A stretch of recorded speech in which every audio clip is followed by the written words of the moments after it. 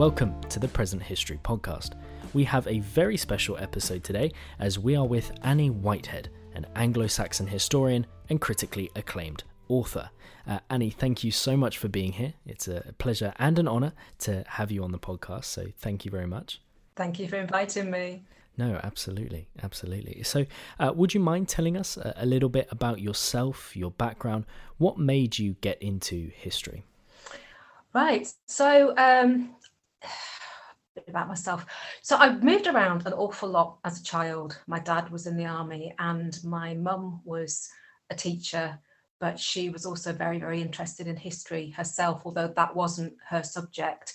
So I kind of grew up with visiting different places, different countries, absorbing different cultures, and wherever we went, and even when we went on family holidays, there were always historical sites to visit. My mum was great with sort of talking me through the very basic history. I was quite young. And then we spent 6 months living in York. And I was really lucky I didn't go to school because it was deemed not worth unsettling me just for 6 months. And just what a place to be homeschooled. I mean, I say homeschooled, I was rarely at home because York had everything. They didn't have the Jorvik Museum back in those days, but the Castle Museum and Clifford's Tower, and I just really soaked it in. Come A-level time, I actually wanted to do English. That was my thing. I was going to go to university and I was going to do English. And then the history kind of started taking over, and I realized that it's still stories, and that's what attracts me about history. It's the stories.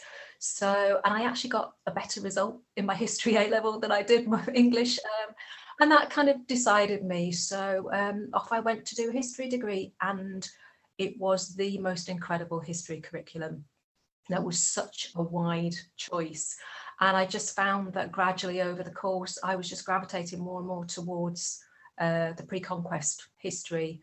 And it just really appeals to me because I say it's stories. I think that's what it is all the time. It's stories. And I did my degree and then kind of sort of thought about the English side of things again, and that I wanted to write, and got a job working in publishing for a short while, and then raising a family kind of took over, and all that had to take a bit of a backseat.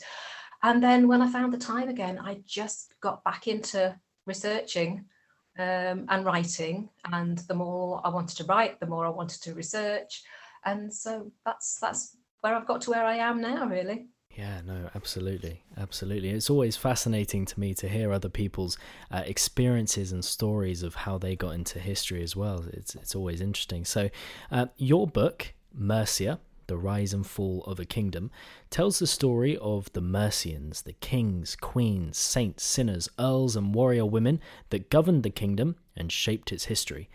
Could you, if it's possible, give a brief outline of the Kingdom of Mercia and its history?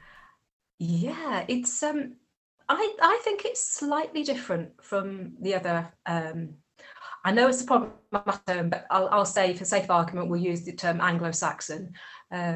It's even different in its name because it's Mercia, Myrkna. It means the march or the border people, but we're not even quite sure what border is being referred to. It's usually assumed that refers to the border with Wales, but it could equally have meant the border with Northumbria. So they're already a little bit mysterious. We're not quite sure where they came from. They were probably Angles rather than Saxons. And they seem to have initially a very small base, sort of either side of the River Trent. That's what Bede tells us. And they gradually, just like the other kingdoms, I suppose, built themselves up either through conquest or just absorbing the smaller British kingdoms, but they still remained a little bit more of a federation. And then they got bigger and bigger under various really successful warrior kings. I mean, Penda was the first one that we really hear about. And then getting bigger and bigger and more successful. And probably the zenith came with King Offa which I think most people have heard of King Offa. If they haven't heard of him, they've heard of his dyke. And then it all started to go a little bit wrong, because in this period, fathers very rarely were succeeded by sons. There were lots of different contenders for the throne. I think partly because of that history of it being a federation, there were lots of tribal leaders or erstwhile tribal leaders.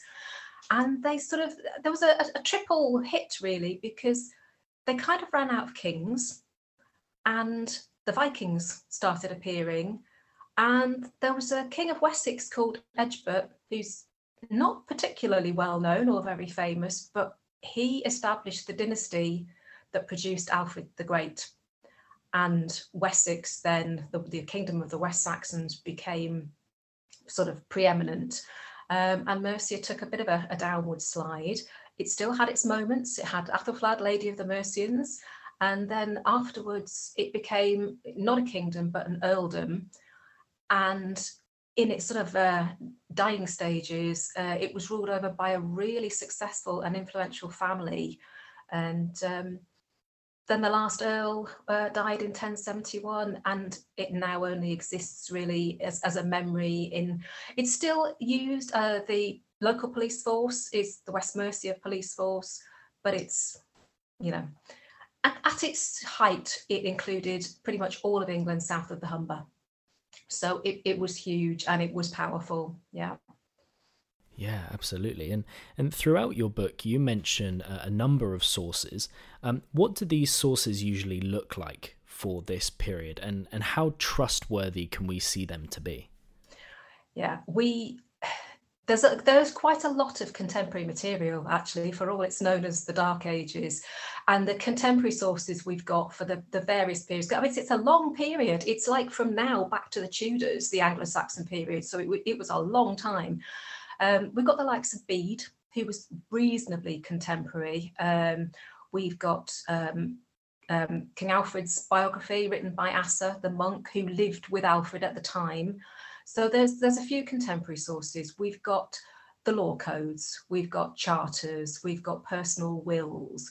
So all these are useful. The trouble with them being contemporary, there's also for the later period quite a unique layman's chronicle, Ethelwerd the Chronicler, who wasn't a monk, he was actually a nobleman. So that gives us a really useful insight. But with all these contemporary sources, it's great that we got them, but that doesn't mean they're without bias. And there's the problem. So you've got Bede, who's a Northumbrian and a monk. So he's very pro-Christianity, obviously. He's very pro-Northumbrian, obviously. The Anglo-Saxon Chronicle, which for the later period is contemporary, is fabulous, but it's also was commissioned by the West Saxons. So it's got quite a strong West Saxon bias. So you have to take that into account, but also knowing that bias can be really useful. So Bede, who was very anti-Mercian, very anti-King Penda, does compliment him from time to time. So you think, well, okay, I can take that seriously because this is someone who doesn't like him, but he's still saying something nice about him. So the contemporary sources are great. They're not brilliantly abundant for Mercia, unfortunately. We have very little that comes direct from Mercia. We've got the Anglo-Norman chroniclers as well. They're useful because a lot of times we think they are using earlier sources which are now lost to us. So that's an important record. But they tend to be the ones that embellish everything. And we get the lurid stories of poison and witchcraft and murder. And they seem particularly fond of telling us stories about the murder of tiny children. So they really go for it. But again, they are useful because particularly Roger of Wendover seems to have been writing from an earlier source that we no longer have, and a lot of times we get information from him and detail that isn't available anywhere else. So you have to sort of throw them all together and then sift through what we've got. And compared with later periods, there isn't a lot, but there is perhaps more than people might imagine. Yeah, absolutely, absolutely. And something you touched on there was that this period usually goes by the title the Dark Ages, and there's this widely accepted idea that the Saxons were quite uncultured, uneducated, potentially even illiterate. But your book makes the case that this wasn't really the reality. Could you tell us a little bit more about that? Yeah, well, they were certainly literate, and not just the monks. We've got lots of evidence actually that a lot of the women were literate. I mean, there's a story that Asa, King Alfred's biographer, gives us that it was Alfred's mother who taught him and his siblings to read. So she must have, she gave them a little test, the first one who could learn a poem. I can't remember the exact details, but it's clear that she must have known how to read if she was testing them. We know that Queen Bertha of Kent, 7th century, we know she was literate because a contemporary source tells us that she was. So we've got lots of, the abbesses and the abbots of the huge monasteries, they must have been able to read because they were basically estate managers. They had to have known what was going on in the land grants and the documents. Reading and writing, of course, two separate skills. So those, the nobility who might have been able to read wouldn't necessarily have needed to bother to learn how to write. But, we talk about culture. When you look at some of the illuminated manuscripts that were being written, that were being produced, they're absolutely beautiful. These were skilled calligraphers. And then if you look at the likes of the Sutton Hoo treasure or the Staffordshire hoard, the craftsmanship, working those jewels, working the gold filigree, even modern jewelers aren't quite sure how they did it without the modern tools, polishing the garnets, just incredible levels of skill. Also, the society was, I know they seem to be at war most of the time, and that's pretty true, but it was quite an ordered society to the point where actually, William the Conqueror didn't initially change very much of the administrative systems because they worked so well. But you had this really ordered society based on mutual bonds and mutual obligations. So even the word lord comes to us from Old English, and it actually means loaf giver. So the idea is that the Lord literally feeds his people. He's responsible for them. So there's that. There's even evidence that they used tablecloths and napkins. So and there were rules about table manners. so they're not quite the uncultured oafs that they might sometimes appear. The halls as well were very highly decorated. So you tend to often see these sort of, yes, they were wooden buildings in the main because that was what they liked to use to build their houses, but they weren't just bare wood inside. So you'd have intricate wooden carvings and beautifully embroidered wall hangings.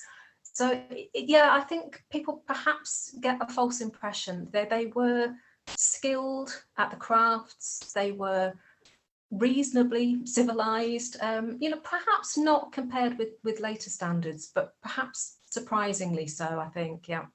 Yeah, because there's this kind of idea that you had the Romans who were the kind of the epitome of civilization, but as soon as they left, everything kind of went downhill into the pit of barbarism. But that doesn't really seem to be too accurate. I think possibly when the Romans left, but I mean that's all being assessed now, that the period straight after the Romans left. But yeah, they brought a different culture over. There's some thinking that they certainly initially avoided the old Roman towns. Again, there's some debate about that going on now. So yes, they brought a different culture. They like to build in wood rather than stone. But again, we tend to think of that as being, not very comfortable, perhaps, not very elaborate. But I was researching a little while ago about sounds and noises. And what's interesting is that when you live in a sort of communal situation, and obviously they did in their great halls, in stone buildings, sound echoes, it reverberates. So if you're in a crowded hall and you want to have a private conversation, a wooden building is much more conducive to that because the sound stays where you want it to. So, there's lots of different aspects to living, and we shouldn't just think about them, living in, Wattlandorp huts. It was a choice, I think, rather than not having the skills or the technology to live another way. That's the way they chose to live. And of course, the hearth was the home, and it was really important. And the worst thing really that could happen to you would be to be banished, to be exiled. And you've got these wonderful poems that fortunately still exist that tell of the wanderer's lament, the exile who's banished and will never see his home and his hearth again. So that's all really important. It's part of their lifestyle, their culture, this communal living.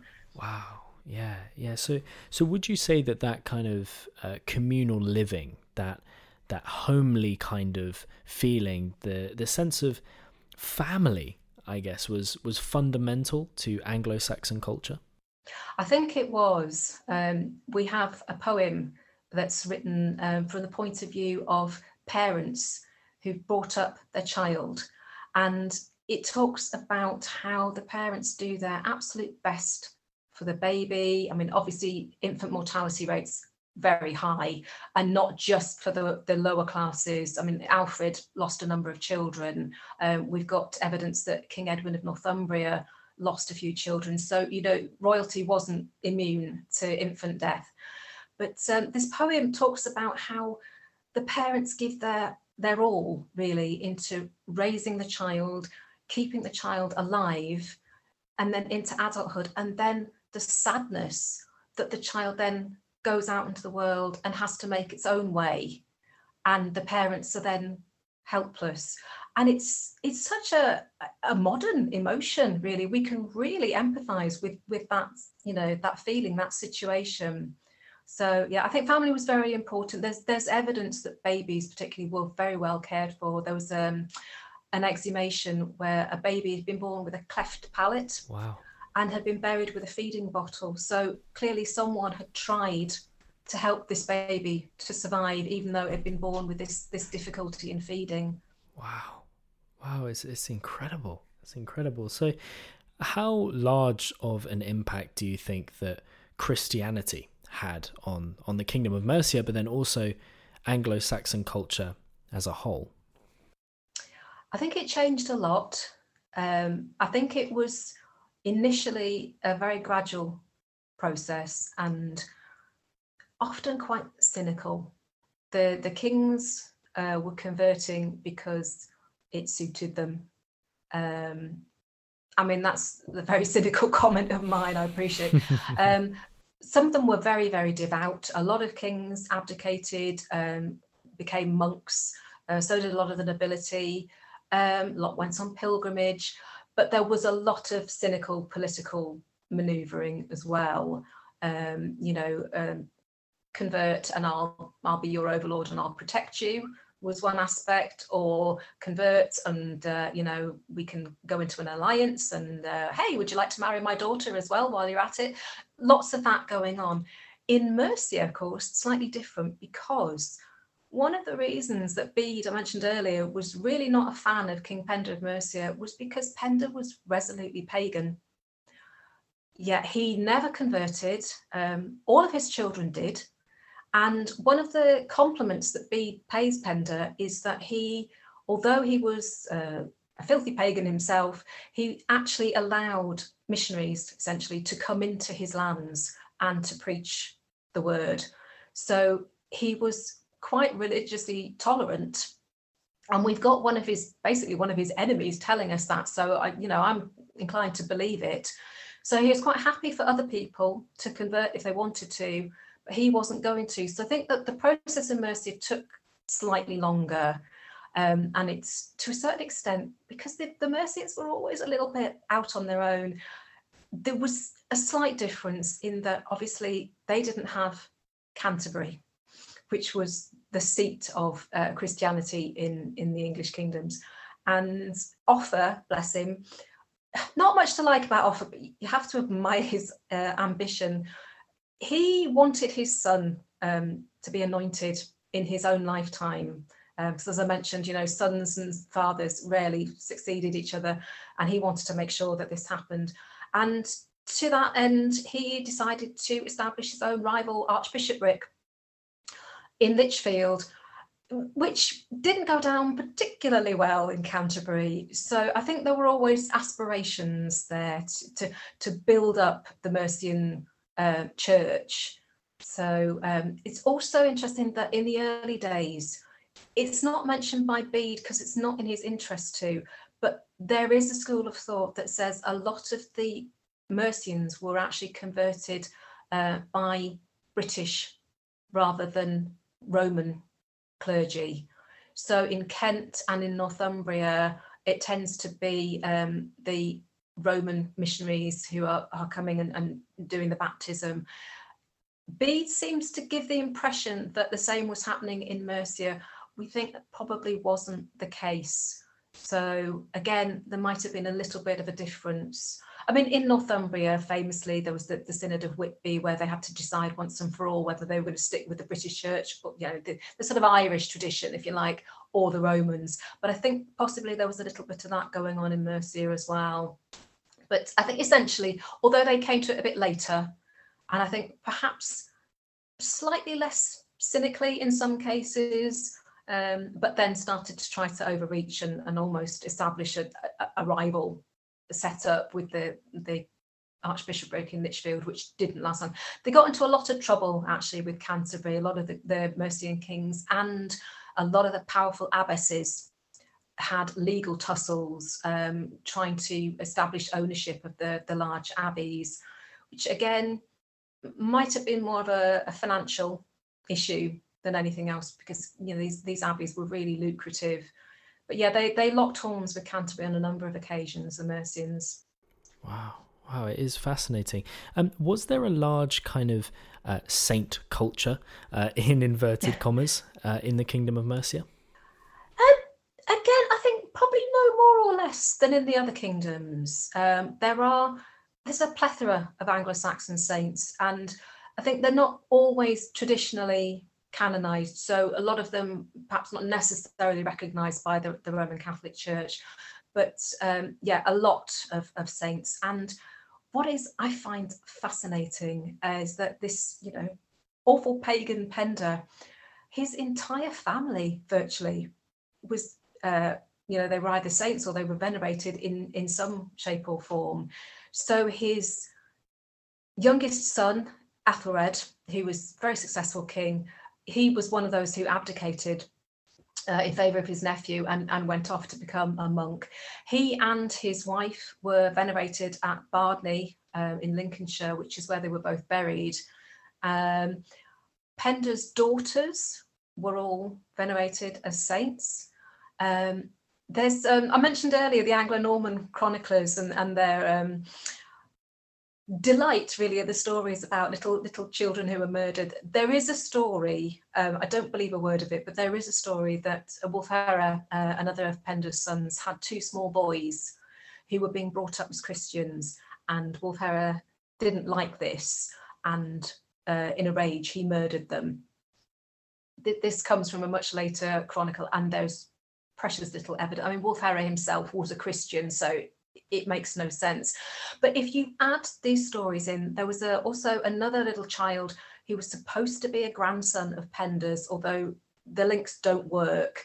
But if you include him, he was born able to speak, predicted his own death, died when he was an infant. He became a saint, Saint Romuald. Add all these stories into what we know about Penda's children and grandchildren. There's about 14 or 15 saints in those, just the two subsequent generations from Penda. So, one of the more famous ones, probably St. Werbra, who was Penda's granddaughter. And she was venerated particularly at Chester, and Athelflaed, Lady of the Mercians, did a lot to promote her saintly cult at Chester. So she's probably one of the better known ones. But yeah, all sorts. Edith of Polesworth, who we think was probably the same Edith, sister of King Athelstan, who was married to a very short while to Sitric, King of Dublin and then King of York. She was also venerated as a saint at Polesworth. So there were a few, but again, if you look at the other kingdoms, you'll find just as many. So I don't think they were unusual, but I say just what is unusual is how quickly we went from Penda the pagan to a whole family of children and grandchildren who were all venerated. Wow, it is incredible. And with the formation of this new idea of a united England, the power and the standing of the Kingdom of Mercia seems to start to wane a bit. What was the state of Mercia by 1066? Yeah, it had faded. It had become an earldom, initially an ealderdom, and then the ealdormen became earls. In the 10th century, they were still pretty powerful. There was one Earl, Alfara, who was named as one of the 3 leading earls of the kingdom. So it was still a good job to have. By 1066, it had been governed by an incredibly powerful Mercian noble family, and this family included Lady Godiva. It included Elfhivra of Northampton, who was Canute's, some say concubine, some say wife. It also included the last earls, Edwin and Morcar, and their sister, Algith, who was actually unique in that she was Queen of Wales and then very, very briefly Queen of England because she was married to Harold Godwinson. So they were, so Edwin and Morcar's grandfather was Earl Leofrich, who was really almost as powerful as Earl Godwin. And they worked together. And again, there was the 3 of them. So by this stage, really, the leading earls were always Mercia, usually the south, and then Northumbria. And Leofrich, I say, was nowhere near as charismatic as Earl Godwin, and but he was very staid, very steadfast, very rich, very powerful, and married to Lady Godiva, obviously. And then his son Alfgar was a little bit of a thorn in the side of the Godwinsons. There was a sort of a power play between the 2 families. By 1066, various things had happened. Harold Godwinson, it seems to me, really needed the Mercians on side, and a marriage was negotiated. We're not sure when it happened, when he married Algith. Sometime, I think probably after he became king, but I'm looking into that a little bit because there's some evidence that it might have happened beforehand. So actually, at the point in 1066 where everything went really rather wrong for the English. So Earl Edwin was Earl of Mercia, his brother Morcar was Earl of Northumbria, and their sister was married to the king. So they were in a pretty powerful position, and definitely the king needed them on side. They were at the Battle of Fulford outside York. It seems that even if they got down to Hastings in time, I don't think they took part in the battle itself. Their sister might have had a son, Harold, by King Harold. She apparently, we're told, was got safely away to Chester. We don't really know what happened to her after that. So they were pretty powerful. The Earls Edwin and Morcar, Morcar ended up fighting with Hereward the Wake and was imprisoned. Edwin managed to stay free, carried on fighting, even though they both submitted to William, they sort of reneged on their oaths. Edwin was killed supposedly by his own men in 1071, and that was the end of the Mercian line and its influence. Wow. Wow. So the Normans come in, they conquer the area, they sweep through England, they crown William as king. What changed for the earldom of Mercia, and what did England start to look like after the Norman conquest? Well, it was a mess for a long while, because initially William was successful, but a lot of people, as I say, even if they'd sworn fealty to him, didn't last, and there were rebellions, particularly in the north, in York. A lot of the areas in Mercia as well were rebelling. A sad fact is that all these rebellions, all these uprisings were brutally put down, and we have this famous phrase, some people call it the harrowing of the north, some people call it the harrying of the north. It was, burnt, basically. People were sort of starved out, burnt out, really put down with a very, very heavy military boot. And things really radically changed because obviously landowners lost their lands. Interestingly, some of the notable women didn't. And it seems like Lady Godiva, who must have been well into her 80s, I think, by this stage, actually managed to hang on to her lands. Don't know how. Queen Edith, Edward the Confessor's widow, and obviously sister to the Godwins, she also held on to her lands and seemed to have a reasonable working relationship with William. But the rest of the English nobility, no, their lands were taken. The women, I have to assume there were an awful lot of probably forced marriages. Whether that much changed on the ground, if you're a peasant working the land for one lord, does it really matter if it suddenly changes and you're working for a different lord? So I think it was the top layer of society that was affected the most, really. Yeah, no, absolutely. So this might be a little bit of a difficult question, but are there any kind of standout Mercian rulers to you? Would you say that you have a favourite Mercian ruler? I think my favourites, there's probably two of them. There's King Penda. I love him because he was an aggressive warlord, but when you look at his actions, a lot of it is defensive as much as it is aggression. I love that he wasn't a hypocrite.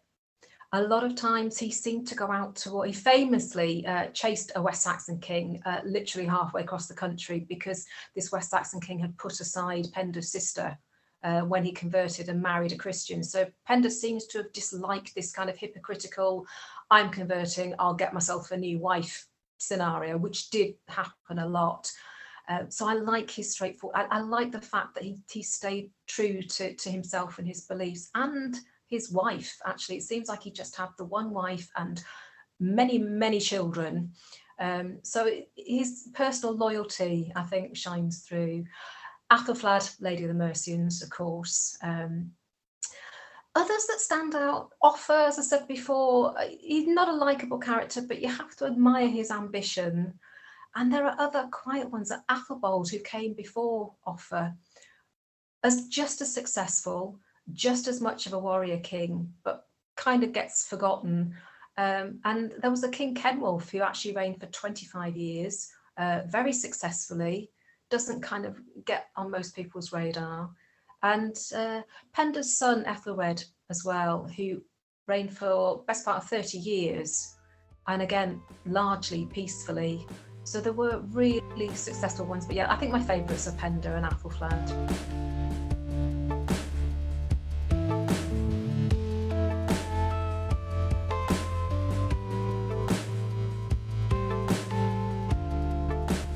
Thank you for listening to this episode of the Present History Podcast. But this was only half our conversation with Annie Whitehead. So check back next week to hear the rest of the fascinating conversation, where we talk more about Anglo-Saxon culture, the Vikings, and of course, the Last Kingdom.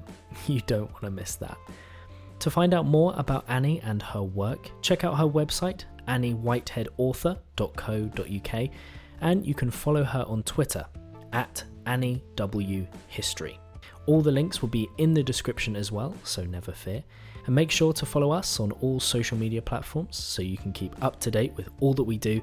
And we'll see you next week on the Present History Podcast.